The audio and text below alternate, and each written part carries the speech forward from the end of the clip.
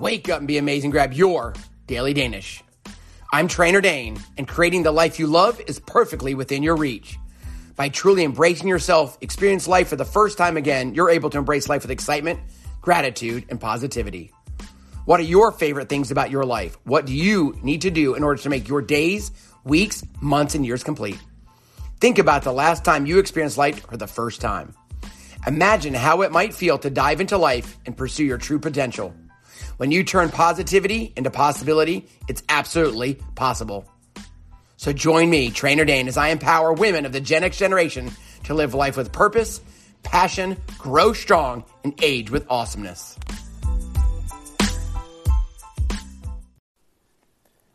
As I sit today in the early afternoon and continue the podcast, and I guess I never really knew or understood how hard it was to truly come up with content week in, week out, week in, and week out. And it's a struggle, but the struggle is real. And when you embrace that struggle, that's ultimately where the change happens. And that's where today's podcast is going to go. It's going to start out with my challenge to you, your trainer challenge. The trainer challenge is to set a goal that is so big that it scares you beyond your wildest dreams. Think about it. I want to repeat that. I want you to set a goal that scares you beyond your wildest dreams. Because if it doesn't challenge you, it doesn't change you. It's what you become in pursuing your goals that changes and shapes you for a lifetime. It's the struggle that challenges us and changes us. It's the struggle that gives you the strength to know that you can survive and that you can thrive. Embrace the struggle today. So how can I share a story or something that will educate, motivate, and empower you to embrace that struggle, to set that dream, to set that goal so big and so challenging that you almost think there's no possible way? So let's tell a story about me. We'll talk in the first person. So I'm going to go back over a decade. I went back to be an educator, teacher, coach in my late 20s with 3 small children. And in that pursuit, I had to feed the kids. I had to keep a roof over their head, be a dad, be a husband, and all those things that life just throws at us, plus go to school full time, plus work multiple jobs. And I kept putting on weight, and I kept putting on weight. And I was like so many of you who think you just don't have time. You can't do it. How can you do it? How can you worry about meal prep and taking care of it and exercising and eating right when it's so easy to drive through or grab, in our neck of the wood, a breakfast taco and go? Or for me, grab barbecue or whatever it was, because I'm getting up early, I'm staying up late. But never once in that time was I really, truly committed to my own personal health. And I understood it on a certain level, like many of you do, but I didn't know how, I didn't know where, and I didn't know what to do. So when I went on to sign a contract with a new school, and I was going to be and become a varsity football coach, at the small schools you often have 2 or more sports. And they said the slot has you as a football coach, but then you also have to be part of the girls basketball program and be an assistant varsity girls basketball coach. And I was like, it's fine with me. I don't care what gender it is. Competition's competition and coaching is coaching. So I was like, I'm all in. So I arrived, and once football season was over and I really had met and truly began to work with the girls' staff, I realized and noticed and listened that every single man and woman on that staff was fit and healthy, and they got their fitness in before and after school. And it didn't matter, and it made them healthier and happier people. So they were all age group athletes. Some were running 5Ks, 10Ks, marathons, some were triathletes, and they just competed in any form and fashion that they could, and it kept them focused. And I talked to and became friends with our head basketball coach. His name was Coach John, and we just started talking. And I confided to him that I felt miserable. I wasn't happy at all when the varsity football coach asked me what size shirts and shorts I needed for the next football season, the one that had just passed actually. And my extra large shirts were getting a little snug. And I had started my career as a large. And you can feel so much better when your clothes don't fit tight. You just get bigger clothes. But then emotionally, it's like, I don't want to wear bigger clothes. I don't want to struggle, running up and down the football field or cheering and high-fiving or living my life or running when I finally get home with my kids. So something had to change. Yes, I was driving 100 miles round trip each day. Yes, I was getting to the field house at 6 or 6:30 in the morning. Yes, I was getting home after 10 o'clock, especially on game nights. You know, when you drive the bus, you let the kids off. Kids have to get picked up. You have to drive home that 35 or 40 minutes. So there was always an excuse. But I knew deep down that I had to change something. And if you continue to do the same thing over and over and expect different results, that is the definition of insanity. So was I willing to do it? Was I willing to listen? Was I willing to be coached? So I just talked to Coach John.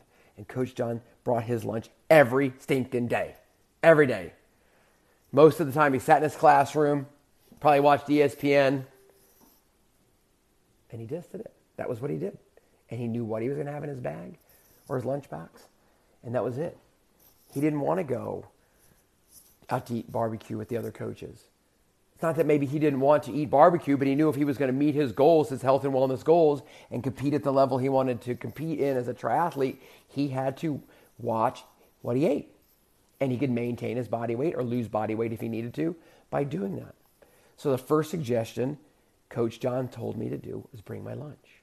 Not only will I eat better, even if you pack an unhealthy lunch, I believe you'll eat better and eat less calories than if you go out because you control what's in that bag or what's in your lunchbox. Even if you put a Hershey bar in it every day. I mean, what are you getting in that roll and that bread and the oversized portion sizes? At the end of the day, it really is about proportion distortion, what we think we should eat and what we should actually eat. So the next time you look at your plate when you go out to eat, then I want you to look up measuring and portion size. We can talk about that on a later podcast, what your portion size really should be. And you're oftentimes eating 2, 3, 4 times the portion that is necessary for survival. But bringing your lunch sounds pretty easy. But you know what? When I started the podcast, I talk all the time. Having content every week seemed pretty easy. And I'm still working on it. And I want your input. So let's go back. So I start bringing my lunch, and I start sitting with John every day, Coach John every day. We just started having conversations. And at that time, his 3 children, my 3 children, are about the same age, all in that kind of late elementary school, early junior high age. And how does he do it? How does he do it? How does he take care of his family, teach at school, coach during school, after school, road trips, then go compete? How does he ride his bike? How does he get his swim in? How does he do all those things? So I started asking questions. And he started telling me. But I still just didn't think it was going to be possible. So I actually jumped on to a website, probably early on dial-up actually, called beginnertriathlete.com. And there were people of all levels, all fitness levels, all skill levels, from the newbie, which was me, to the high-level Ironman or Ironwoman triathlete. And it seemed really interesting to me. But I certainly wasn't in that mindset at that time to ever want to do a triathlon. I wasn't even a very good swimmer. But Coach John came one day and he just was like, you should do a try. And I was like, Coach, I can't do that. No, there's no way. I might even freaking drown. I probably said other words that I just won't use here in the podcast. But he planted a seed on that day. And then I really started to dig into that beginnertriathlete.com. And I started to get in the forums and actually ask questions. And listened. And then Coach John said, look, there's one in your backyard, basically. It's in your hometown. You don't have to travel. You don't have to pay extra costs on a hotel. It's less than 15 minutes from your house. Why don't you do it? So I pondered, I thought, and I registered. Then as soon as I did, I began to tell all of my students, all of my athletes, why would I do that? So I couldn't back out. If Tina and Johnny, whoever my students were, knew that I was going on that Monday, I was going to have to show up, right? I was going to have to show up. Fast forward all the training, and Coach John wrote me a training plan, and I'll never forget that first day I was supposed to transition from the bike to a run, and I was like a newborn colt. My legs were going all different directions. My brain had no idea what I was trying to do. I remember calling John. We didn't text then. and saying, there's no way I'm going to do it. And he's like, keep doing it. Keep practicing. It's like anything. It's always hard. And then all of a sudden it becomes commonplace. And then it came a time when I could ride my bike 15, 20, 30 miles and I could go run the 10K afterwards. But that very first day or the very first couple times, I'm like, there's no way I will ever get it done. So I practiced. The night before the try came, and I was in my kitchen after I loaded up the car so that I didn't have to get out quite as early. I'm like, I'm not sure I really want to go. I'm undertrained. I certainly don't want to die. The alarm goes off at, I don't know, probably 4 or something in the morning, and sitting having my cup of coffee, and I'm really contemplating on this cold May day whether I should go or not. I was like, you know what? They can keep the damn shirt. Because we always talked about race event shirts. There's only 3 ways you should get a race event shirt, and that's to be a participant, a volunteer, or have a friend or family member give you the shirt to show their sense of accomplishment. That's how you get your shirt. You have to either earn it, volunteer, or have somebody give it to you. And I was like, I'm not going to go get my shirt. I will never wear it. If my son hadn't have had a tennis tournament on that same morning, and he was in middle school, so he couldn't drive, and I had to drive him to school, I probably wouldn't have gone. I don't know if I really would have or not, but I really didn't want to go, and I was like, I can't. But once I'm out, and I dropped him off, well, now there's really no excuse. And I also, like I said earlier, I didn't want to be that coach, that teacher, that friend, that guy that told you what he was going to do, that we talked about it for weeks, and then didn't do it. My first goal that day was to not drown, by the way. I showed up, though, and it was a cold day. I had full sweats. I had all the team sweats on, actually. And I saw Coach John. I said, Coach John, I didn't think I was going to show up. And he goes, Coach, I didn't think you were either. So he kind of managed me up, coached me up a little bit. I put on my swim cap and my goggles, and I got my number written on my arm and my calf, and I just kind of stood around. And I remember getting ready for the swim start and realizing I'd never practiced an open water swim. I had no idea what I was doing.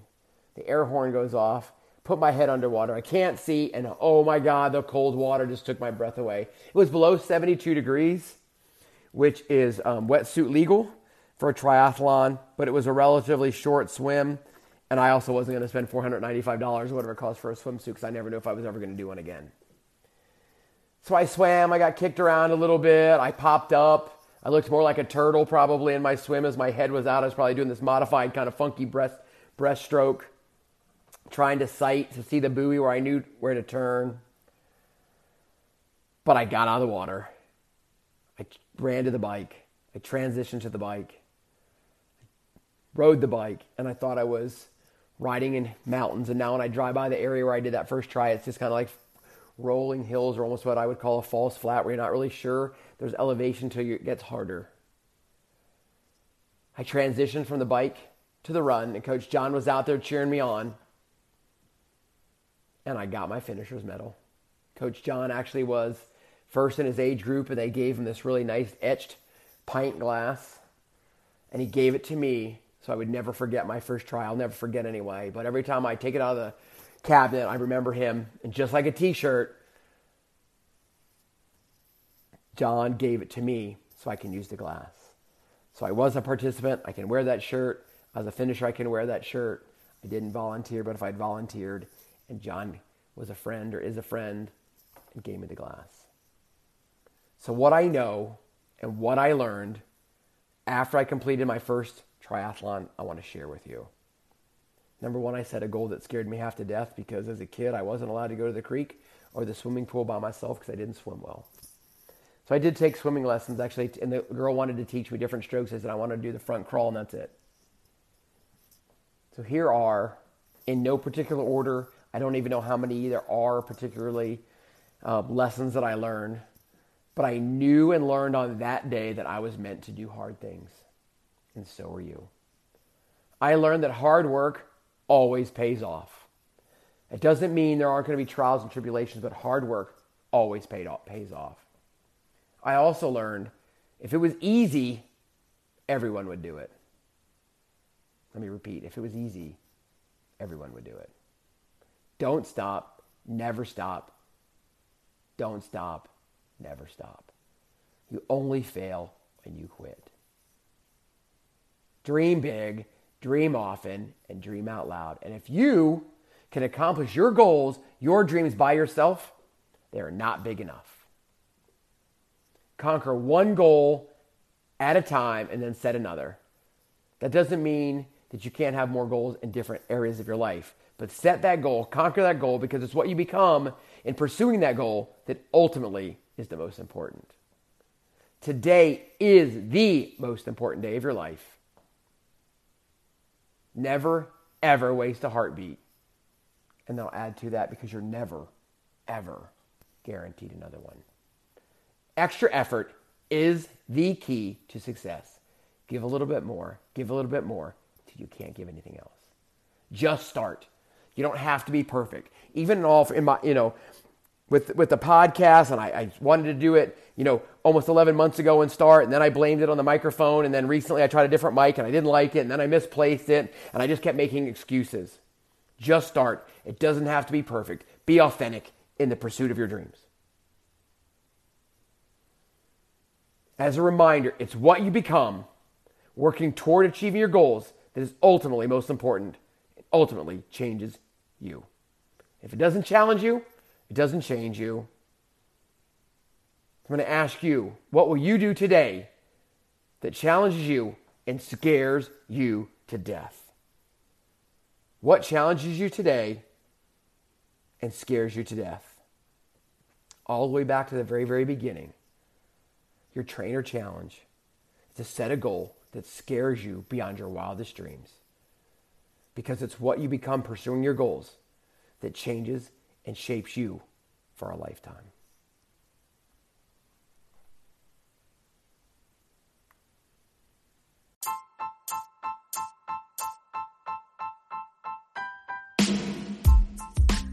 Thank you for joining me, Trainer Dane, and turning positivity into possibility.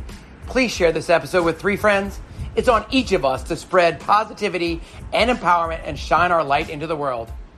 Women of the Gen X generation, it's time to live with purpose, passion, grow strong, and age with awesomeness. Remember to tell those you love them, and never assume they know. Now, go be amazing.